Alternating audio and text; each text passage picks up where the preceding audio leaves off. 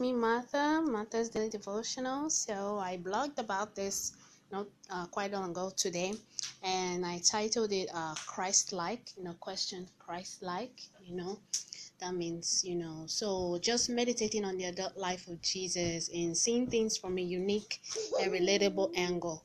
So here our Lord is in the Bible, a simple unmarried man in his early 30s, got some guys to become his disciples, and among these men sometimes they didn't get along, and but Christ still got everyone together. One day he went to Matthew's house, and his disciples were just surprised because Matthew was a tax collector, and tax collectors didn't have a great reputation then. But at the end of the day, Matthew became his disciples. He met this fisherman, Peter. Peter was responsible for married. He was a responsible married man and supporting his family, but later followed Christ wholeheartedly. I wonder what his wife thought at that time. Anyway, I'm sure God gave her grace to handle this type of ministry. Then we meet the beloved John, who was like the teacher's pet.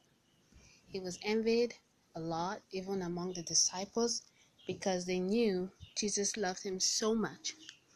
He loved them too, but the Bible said John was close to him. We meet Thomas, who is famous for doubting, or should I say he was someone who can't easily be fooled. Look at Jesus' company.